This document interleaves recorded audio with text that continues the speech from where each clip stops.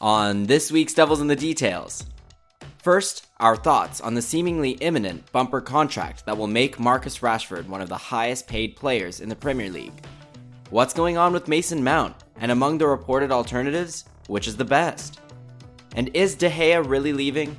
What can United fans expect if he's replaced by Andre Onana?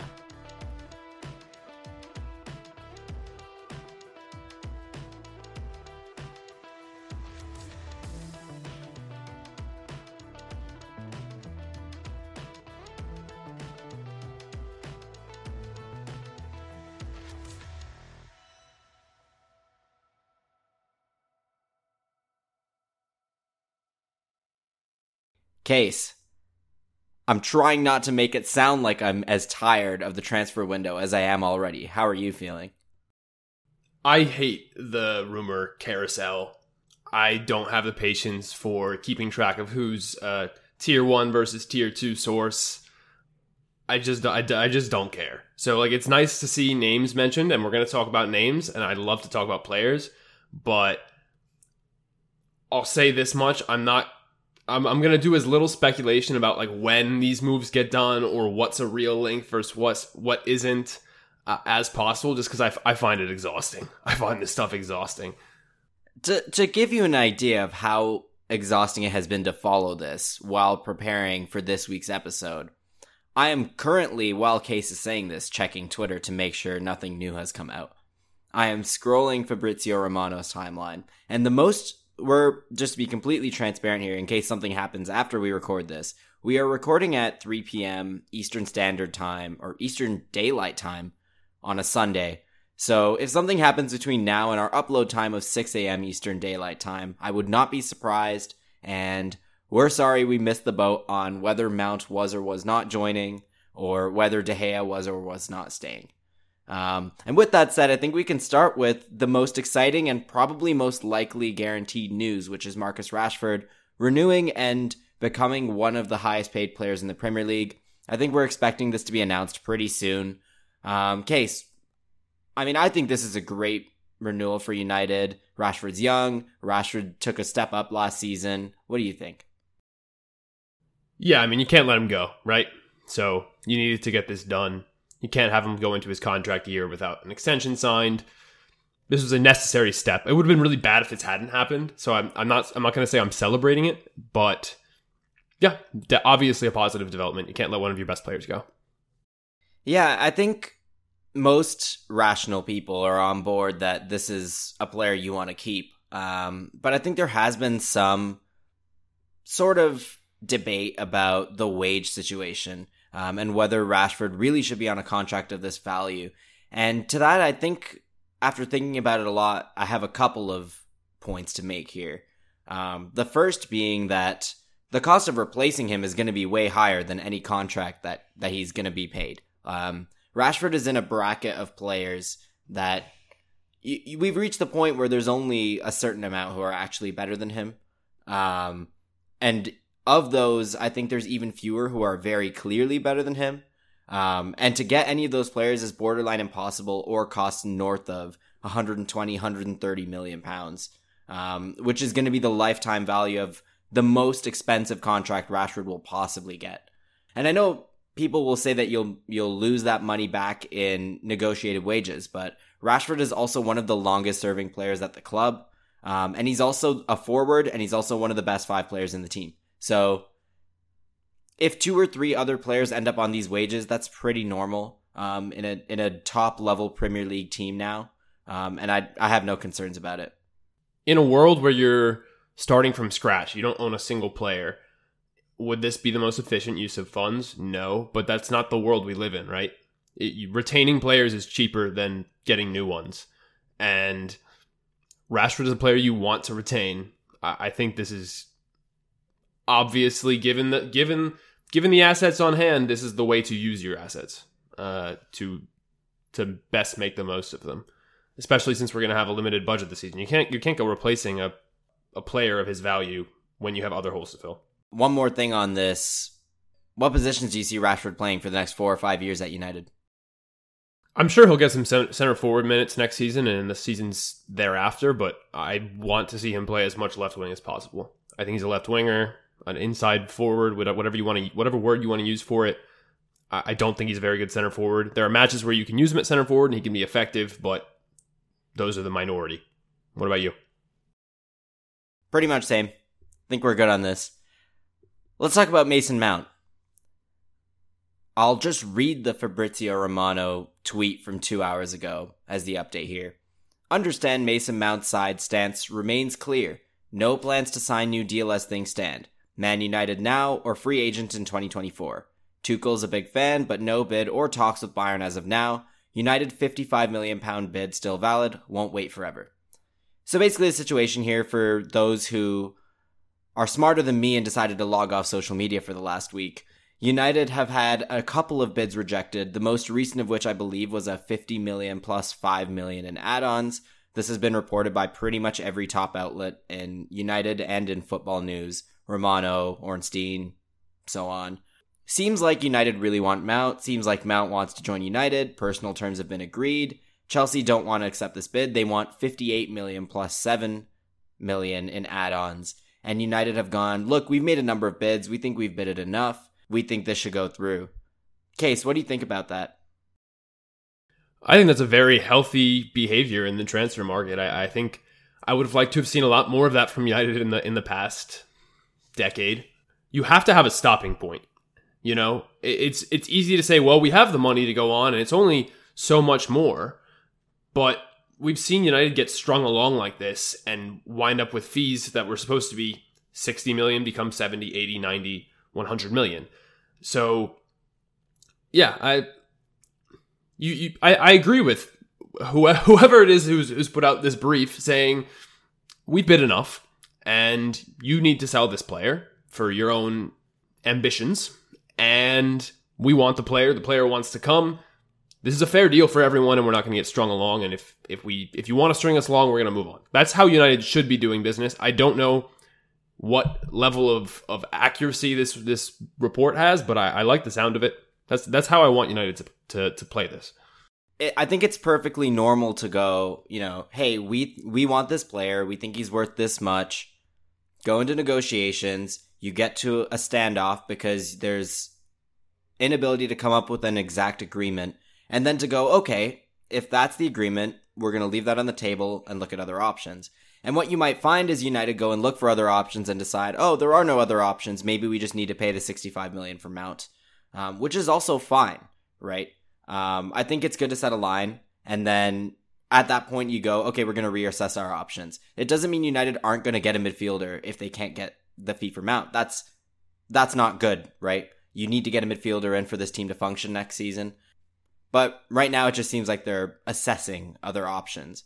And there have been a number of names thrown here, I think with varying validity. I think what you're seeing is a couple of top Premier League clubs kind of looking around the same players.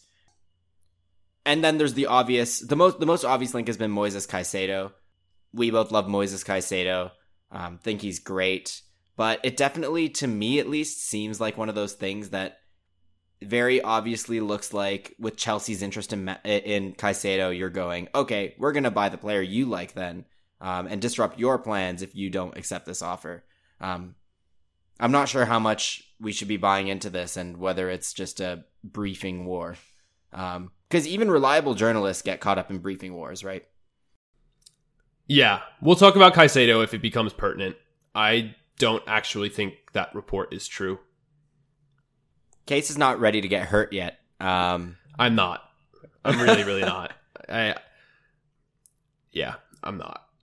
I think Caicedo would be a better move than Mount, but I don't think Mount is, I think, very, very clearly the actual primary target. Yeah. I think if United are only getting one midfielder, Caicedo is the one we've said is the one we both want. If you're getting Mount, I think you might want to leave room for a second midfielder, which I also think might be part of the valuation spread between United and Chelsea here, where I think they believe if they sell both Fred and McTominay, they might be looking to get another midfielder, but that's all speculation. Yeah, there were also some Rice links, but I think it's kind of throwing United into the race with two teams that are much more likely to get him. So we'll talk about that if and when it becomes Yeah. pertinent. I mean, I think I've said on this podcast before that I prefer bread and pasta. On to topic 3, goalkeepers. Seems like there's a standoff related to De Gea that's also preventing some movement with Henderson somehow. And then there's also links to Andre Onana, Inter goalkeeper, formerly Ajax goalkeeper who used to play for Ten Hag. Case, let's start with Onana because let's just talk about Onana because I don't particularly think we need to address De Gea again. Hopefully. What can we expect if Onana joins United for the reported 50 million euros plus perhaps some add-ons fee? I'll start with addressing the fee. I think this is a lot of money for a goalkeeper. I will always be uncomfortable with this amount of money for a goalkeeper. That said, if you're going to spend this kind of money on a goalkeeper, I think it's very key that it be a goalkeeper who has the capacity to do every aspect of goalkeeping at a high level. I would very broadly break those things, those aspects of goalkeeping into a few categories. What you can do with the ball at your feet, and I'm also including throwing the ball in that, even though that's obviously not something you do with your feet. Your distribution, how you command your box, that's claiming crosses, both on the ground and in the air, directing your defenders from set pieces, things like that. Your sweeping ability, so coming off your line in transition situations, how proactive you are getting out of your box, your ability to cover ground, your positioning, and then finally your shot stopping, whether that be 1v1 or from more traditional shot situations. Onana is not... I've seen a lot of Onana. Actually, the first article I ever wrote about football was about Andre Onana. Onana is not the most consistent player ever. I'll say that much. He has his dips in form. He's imperfect. But I think his ceiling is one of the best goalkeepers in the world. And I've seen him go on runs where he is one of the best goalkeepers I've ever seen play. He can do every one of those aspects that I mentioned at the highest level. He's still pretty young. I would say, in particular, he is an elite goalkeeper with the ball at his feet. I would go beyond that. I think he's a very, very good shot stopper, especially 1v1. And I say all of this as somebody who's generally very, very wary of being too bullish on goalkeepers just because I don't feel it's my area that I have the strongest knowledge about. But I've seen so much of Onana that I'm very, very confident that he's exactly what we need from a goalkeeper. That's not to say that I think he's perfect, but I really, really like the idea of this move in the aggregate, even at a fee that high, just because for me specifically, this is a case-specific phenomenon. I have a high degree of confidence that it will work. And there aren't a lot of goalkeepers I can say that about, simply because I don't, look around the continent at goalkeepers very often. From my perspective, I also object to the fees. And fees north of 50 million on goalkeepers. I just tend to think that goalkeepers are unlikely to be adding that much value over an alternative you could get in another position. That being said, it looks like some of the players that I initially thought would be cheaper this summer are not going to be. Namely David Raya, who is currently in a standoff with Spurs, or Brentford's currently in a standoff with Spurs because they've agreed personal terms with Raya and they don't want to pay the fee. And Brentford have already replaced him, so it's an interesting situation. But I think basically what we're seeing is that with goalkeeping, it's a weird market because I think the ball playing demands of goalkeepers have grown faster than the actual production of goalkeepers who can do that stuff has grown. And so I think we're in this middle period where all the top teams have goalkeepers that can play the ball, but there aren't actually that many who can both play the ball at a high level and stop shots at a high level.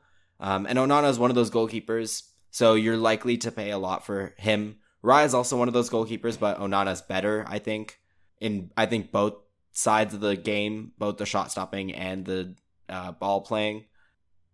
Even though it's not ideal to pay that much, I think it's just something you're going to have to do if you want United to have a good goalkeeper for the next 3 or 4 seasons. And there are options that might end up being cheap, but it doesn't seem like any of them are particularly likely at this point in time. I also think Onana is just great fun. He's the most fun goalkeeper I can recall. Yeah, I'll say a couple of things about him beyond my the most somber, objective assessment I can give of him. United fans will love Onana. He is so fun to watch play. He could not be further from David De Gea in terms of how he approaches a position. He is a bit of a nut job in terms of the decisions he makes. He very rarely will you see defenders upset with him for being too conservative with his behavior. He's pretty... You'll see him rushing out for like 40 yards from goal and booting a ball if he feels like it. And he'll beat players on the dribble and just do things that you don't expect to see from goalkeepers. Sometimes it's not efficient behavior, but usually it is. Usually I think he adds a ton of value. So I think United fans will just love watching him play. And honestly, we don't usually talk about the emotional side of the game here. We try to avoid it. But I like when United sign players that I think are fun to watch. And I think he'd be very fun to watch. Beyond that, another thing that I think is interesting about Onana and that we should talk about was something Aaron and I were actually just talking about before we came on, and that is his shot-stopping record in the Champions League versus in domestic play. Aaron, do you want to touch on the details of that, and then we can... Yeah, so statistically, Onana is like record-breakingly good in the Champions League as a shot stopper. He averages over half a goal saved above average per 90 in Champions League play, spanning from Ajax's semifinal run in 2018-19 under Ten Hag to this last season where Inter made the final with Onana in goal. So that's a sample of about 39 90s where Onana has been a world-class shot stopper in the Champions League. However, in the Eredivisie or the Serie A in the last few seasons, he doesn't quite have the same record. He's like a neutral, slightly above average shot stopper. I don't think there's anything in this. Others who have watched these teams more than me might be able to say there's something in this. I think it's easy to say that there's something in this when there might actually not be, because we have evidence suggesting he's a better shot stopper in the Champions League, so we're likely to come up with reasons why that's the case, when those reasons might not actually mean that he's better in the Champions League than he's not. But it is really interesting, and something to keep an eye on, that you also made the point that, you know, in the Champions League you face different shots to what you face in the domestic league, which I think is one such example of a case where maybe that's true, maybe that is why he's a better shot stopper. In the Champions League, Ajax probably play a little bit deeper on average than they do in domestic competition. The same can definitely be said of Inter. And that leads to a different nature of shots being faced. It might also be that other teams are creating better chances against Ajax and Inter in the Champions League than they are in domestic competition, and Onana is better at saving really, really good chances, but not as good at saving the like average, lower end shots that a dominant team might face in the domestic leagues. It's hard to really say, and it's hard to really say how any of those things would pan out to United facing just the most tactically diverse league of all time in domestic competition, and then the same Champions League. But it is interesting. Yeah, so I think you covered basically all of it there, but I'll add this on. I do think Onana is better at saving. I think where Onana adds most of his value as a shot stopper is when it comes to larger chances. I think he's a really good 1v1 keeper in terms of his decision-making, his technique, his execution. I think he's more middling when it comes to how he handles low-quality chances, long shots. Yeah, speculative efforts. I don't think he's like a huge value add there. So I could see, theoretically, and I'm not saying this is definitely the case, but I could see how in the Champions League, he could have faced more of those high value chances, and it would have given him the opportunity to add more value. It's sort of the opposite of De Gea, right? Where we've seen De Gea in the seasons where he's faced larger shot volume, he adds a ton of value on the basis of being a really, really good anticipation goalkeeper. Somebody who can save shots from outside of the box that are really well placed, hit well, often obscured. I think Onana's kind of the opposite, where a couple of really big chances in a game, I think he gives you a much better chance of stopping those really big chances. And that's while keeping in mind the fact that De Gea is actually a very good goalkeeper in long-range 1v1s. He's worse in short-range 1v1s. I would say Onana's very good in both. So awesome. Yeah, I think that's enough on Onana for now. I really hope he joins. Cool, let's chat Dean Henderson. So there's also a scenario here where United decide, maybe we don't want to pay that much money for Onana, but we also don't want to keep De Gea. And so Dean Henderson ends up being the next option. Henderson was on loan at Nottingham Forest last season. He is rumored to be subject to like a bid in the low 20 million range from Nottingham Forest to sign him. But I think United are holding off on a sale until they have certainty around the rest of the situation, which has to mean that they're considering him just a little bit. We've talked in the past about Henderson's relationship with the club. It would be a little more interesting to talk about what he actually does as a goalkeeper and whether we think that he could be good for United. And I'll go first. I think my answer is that I think he would be an upgrade on De Gea for sure, but I'm not sure he would be able to match the level of someone like Raya or Onana or Diogo Costa. The reason for that mainly being his ability with his feet. So Henderson played for Sheffield United the season before Aaron Ramsdale played for Sheffield United, which was the season before Aaron Ramsdale was signed by Arsenal. And I think an important takeaway from those seasons was that Henderson was actually the vastly superior shot stopper to Ramsdale in their time at the Blades. By StatsBomb's model, if I recall properly, and this is entirely from memory, he was worth about a fifth of a goal a game on the pot. That's about right. So Opta has him at 6.2 post-shot expected goals above average over the season, and that was in 36-90, so it puts him at 0.17 per 90, which is a good shot-stopping record. That has him as top 5 in the Premier League really in that good season. Yeah.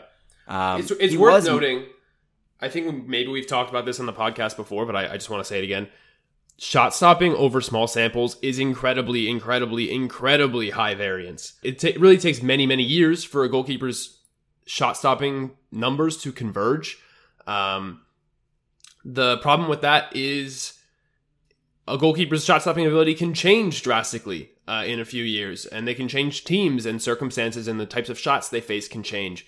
So these numbers are interesting. They're useful as a heuristic to a limited extent, but you can't just look at these numbers and say, oh, so-and-so had the best post-shot expected goals above average in the league this season. Therefore, he must be the best shot-stopping goalkeeper. It doesn't work that way. These models are not granular enough to give you that kind of confidence. Yeah, and continuing along that theme, Henderson was 6.2 above in that season, and he has been at least slightly below in every other season on record. So he was minus 4.1 in 1890s in this year's Premier League, which is actually more negative per 90 than he was positive per 90 in that Blade season. And, I mean, I'm not saying that to say he's a bad shot stopper. I think we have evidence that he's probably at least an average shot stopper at Premier League level. I think it's likely that he is an above average shot stopper at Premier League level. I don't think it's guaranteed based on the data. But Henderson is a big goalkeeper. He has a good record with sweeping. He has a good record with shot stopping overall. And there's reason to think he will have a good Premier League career. I think on the other hand, what's worth noting here is that Henderson doesn't really have any notable experience on the ball. Going back to his time at the Blades, Ramsdale was the one who is regarded as much better on the ball in the season that they got relegated, even though Henderson was the better goalkeeper overall. And so I think that maps worse to top half possession teams. That's why Arsenal went for a goalkeeper like Ramsdale, because he did the things that they wanted. In particular, I think Henderson's really good at kicking it very long, but I don't think he's particularly good in the short range. He's had some problems sorting out his feet at different times. which is a big problem when you're trying to play out of a press. I think he might be able to do things like the chip passes to the fullbacks, but I'm not sure he could do anything remotely close to what Onana does, which is basically join a back three and build up and be able to cut passes through the first line of opposition play precisely and relatively consistently. And so I think Henderson would be an upgrade on De Gea in many aspects, but I don't think he's going to be like the full enablement of Ten Hag to do whatever he wants with the back four and build up, which is what Onana will probably be. Which might be a compromise you're willing to pay for that price, if it allows you to get another striker or another midfielder. But it's worth noting for sure. Yeah. Yep, I agree with that. I think starting next season with Henderson as your first choice goalkeeper wouldn't be catastrophic, but it's definitely not ideal, and I think it would cost you points. So I really hope United get Onana, because I don't really see another realistic option here who with real links. At this point, given how close we are to a post-De Gea United, I'll be very disappointed if he does sign a new contract. We're at a juncture here where we can move on, and we should.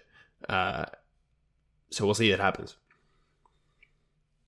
Yeah, I have a lot of thoughts on what's actually happening with the De Gea situation, but I won't go into them. I think the most important thing is that there's some disagreement about what his role is going to be next season and what his wages are going to be next season. And that suggests to me that United don't value him as highly as he feels he should be valued based on the role he's had over the last few seasons. And so we'll see whether he renews or not eventually, but regardless, I think it's going to be pretty interesting. And if he leaves, interesting to see where he ends up going next. With that, I think we can take a break. Yep, let's do it.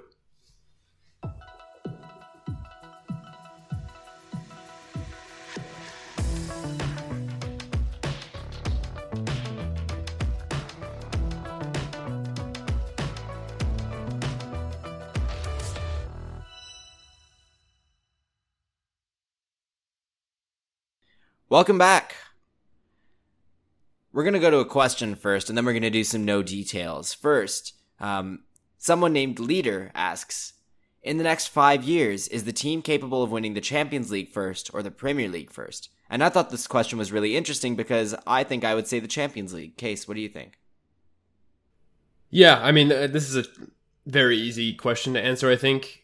If you assume that United will not be the best team in the Premier League at any point in the next 5 years, which I do assume that, I don't think even if this project goes well, United are likely to be better than Pep City at any one given time. I think it's possible that they could outscore them across 38 matches, but that's different from being better. So for that reason, I would say the Champions League because of its format. A knockout format means sometimes you can get away with not confronting the best teams, or you know, you can outplay a team that's better than you over 180 minutes. It's a lot harder to do that over the course of 38 matches. And that's what it comes down to. I expect next season, if United get a good goalkeeper, a good midfielder, and a good striker, even if they aren't perfect profile fits and they aren't perfect age profiles, that they'll go deep in the Champions League. At least the quarterfinal. With that logic, if you make it to the quarterfinal, you should have theoretically something like a 12% chance of winning. Probably a little lower if you're not one of the best sides, but that's not nothing. You do that a few years in a row, you got a chance. Yeah, I mean, I don't think this United team, even right now, is that far off the Inter Milan team that was in the Champions League final. As good of a game as I thought that they played that day, I don't think it's impossible for United to even be that good next season. And by that logic, Inter got to the Champions League final, so why couldn't United? So if you ask me which it's more likely United will win, I mean, my first answer would be probably neither in the next 5 years. I would like to see at least one, and that one is more likely to be the Champions League than the Premier League. Yeah, I think there's a very good chance that you win one of them in the next 5 years if you keep going with the current trajectory. But I think it's far from a guarantee, which is pretty dire now that those words are coming out of my mouth. But yeah, it kind of is, but also it's a bit of a dynasty, and I think if United can even disrupt that dynasty, I think it'd be really, really good. I think they would be the only team to do it. So, you know, which is really depressing. I mean, other teams could probably be that team. I think it's very likely City go and win. You wouldn't say Liverpool did? I mean, Liverpool won the league over this City side. Oh, no, I mean, but going forward, I think Liverpool's unlikely to do it again. So I think in the next 5 years, you're going to see City win probably 4 if they keep Pep. And they keep Haaland. So yeah, I mean, I'd be astonished if they don't win at least 3 of the next 5. So, all right, and to get over that, no details. This is the segment where we allow you to ask anything, except with one rule: it cannot be about football. And today we're actually going to do a game that Case invented during our break, which has stumped me truly. Pick your favorite current song, artist, and album, but there can't be any overlaps. And Case, what was the rule for current? Was it last year? Is that what you said? I don't think it has to be recent release. It just has to be what you're listening to right now. So like if you were going to go on I think you use Spotify, your preferred streaming service, and you're going to put on a song, or you're going to put on an artist, or you're going to put on an album, which would they be? Okay. I'll let you go first. Oh, come on. No. It's my question. You're going first. No.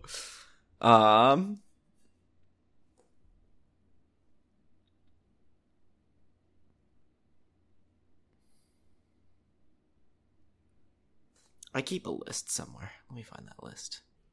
Okay. You know what? Since you're being so lame, I'll answer. Okay. I'll start with artist. I listen to a ton of Little Sims. She's one of my favorite artists. Little Sims is like who I default to right now. Her most recent album, but also Sometimes I Might Be an Introvert. I don't know if our listeners listen to Little Sims, but great album and awesome artist.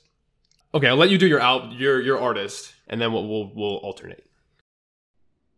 I mean, I might be cooking myself for the next 2, but I'm gonna pick Paramore because I saw them live in Toronto 2 weeks ago, and I have been pretty much exclusively listening to Paramore since that concert. I've always been a fan, but I can't express how good that concert was, and so I've just been on that. Normally, I listen to a ton of different things, but yeah, if anything, that's how much I enjoyed that day. So we'll see how I pick an album now. A good concert can do that. Yeah, the videos you sent of that concert look pretty cool. I love Paramore. So that's a good shout. For album, so this is probably going to surprise people, but the majority of my music that I listen to is Latin music or at least reggaeton adjacent. I'd say it's at least the plurality. It's a lot of music I listen to. And Rosalia technically isn't reggaeton, but Motomami, her most recent album, is definitely the album I listen to most right now. Sometimes I'll just put it on straight all the way through. So that is my answer. Okay, I'm surprised you didn't pick Stromae's new album, so I'm gonna pick that.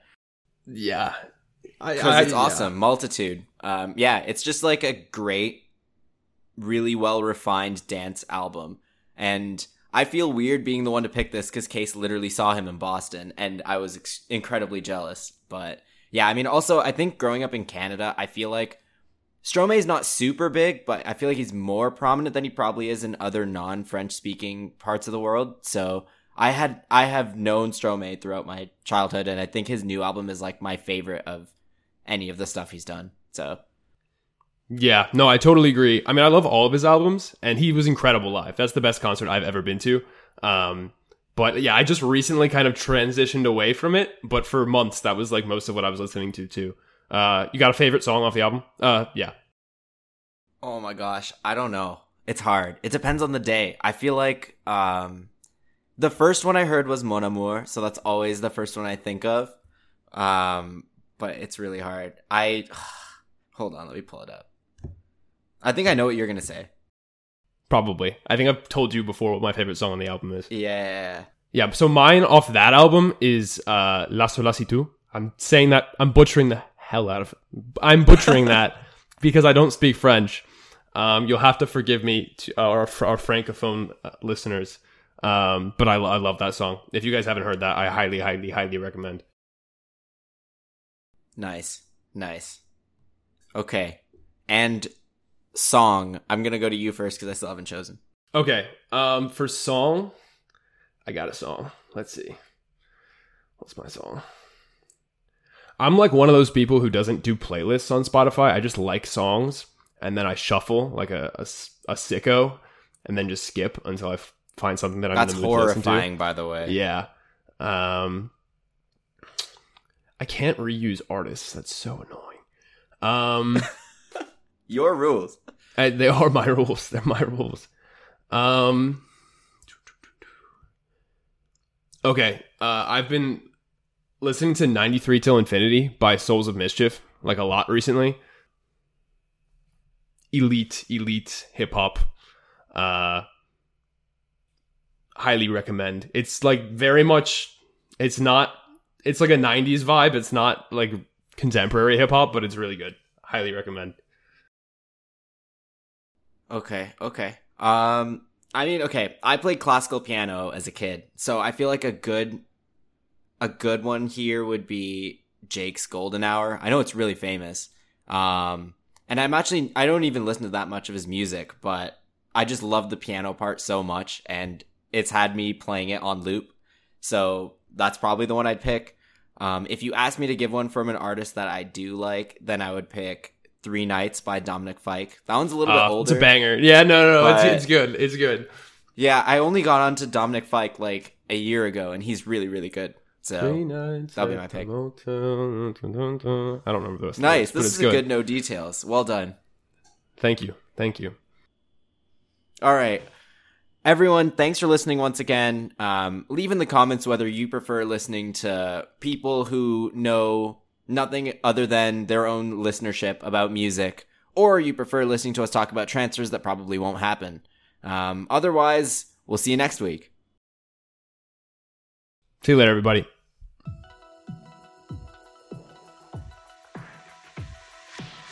Hope you enjoyed this week's Devils in the Details. You can follow us at Devils ITD Pod on Twitter or on a variety of streaming platforms.